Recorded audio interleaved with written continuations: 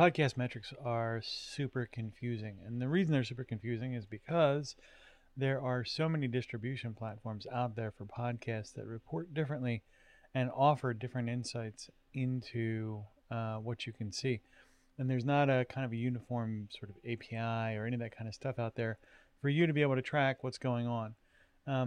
Typically, the way it works is your podcast will be hosted by a hosting company, whatever that company is. So they might be out there like Transistor or something like that, and they're holding your podcast. And what they then do is publish it in the form of like an RSS feed out to the various platforms that will hold your podcast and offer it essentially for listening out in a database or repository kind of format. So Apple Podcasts, Google Podcasts, all these aggregators will go and they'll pick up that RSS feed with the new podcast episode and they'll list it in their index or their directory.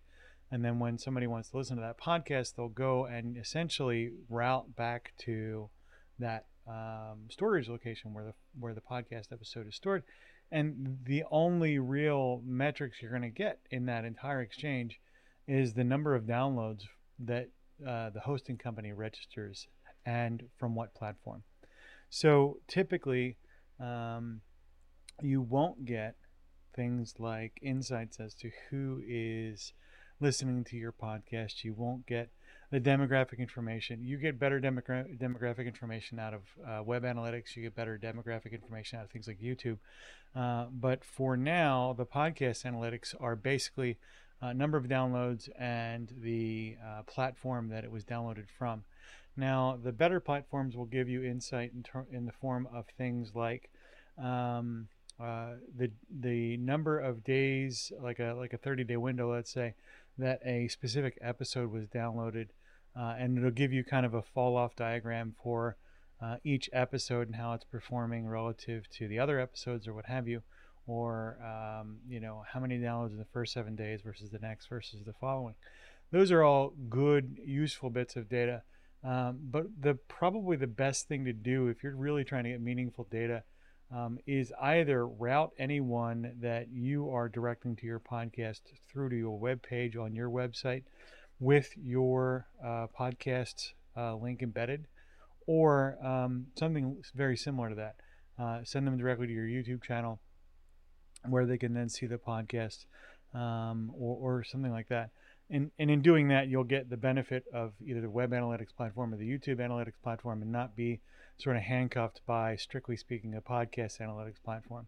That said, overall volume of downloads does give you some insight. It's just not usually the most actionable insight in terms of what are you going to do next. So as you are moving forward, just understand the limitations of the podcast sort of metrics environment, analytics environment, and plan accordingly for alternate distribution platforms or methods so you can solve that problem. Thanks. Hey, you. Yes, you. It's 2024 and you don't have a podcast yet. Or maybe you do, but you're struggling with it. We will talk to you about that for free. We'll help you figure out where you might be stuck, whether or not we can help you for sure. But also, if you don't have one yet, what are the first 5 things you can do?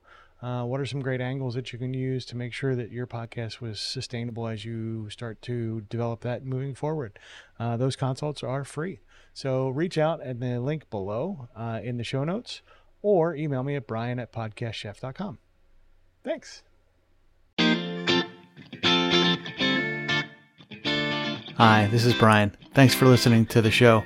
Our website, podcastchef.com, has a ton of useful information about how to best leverage podcasting to help you solve some of your business goals and challenges.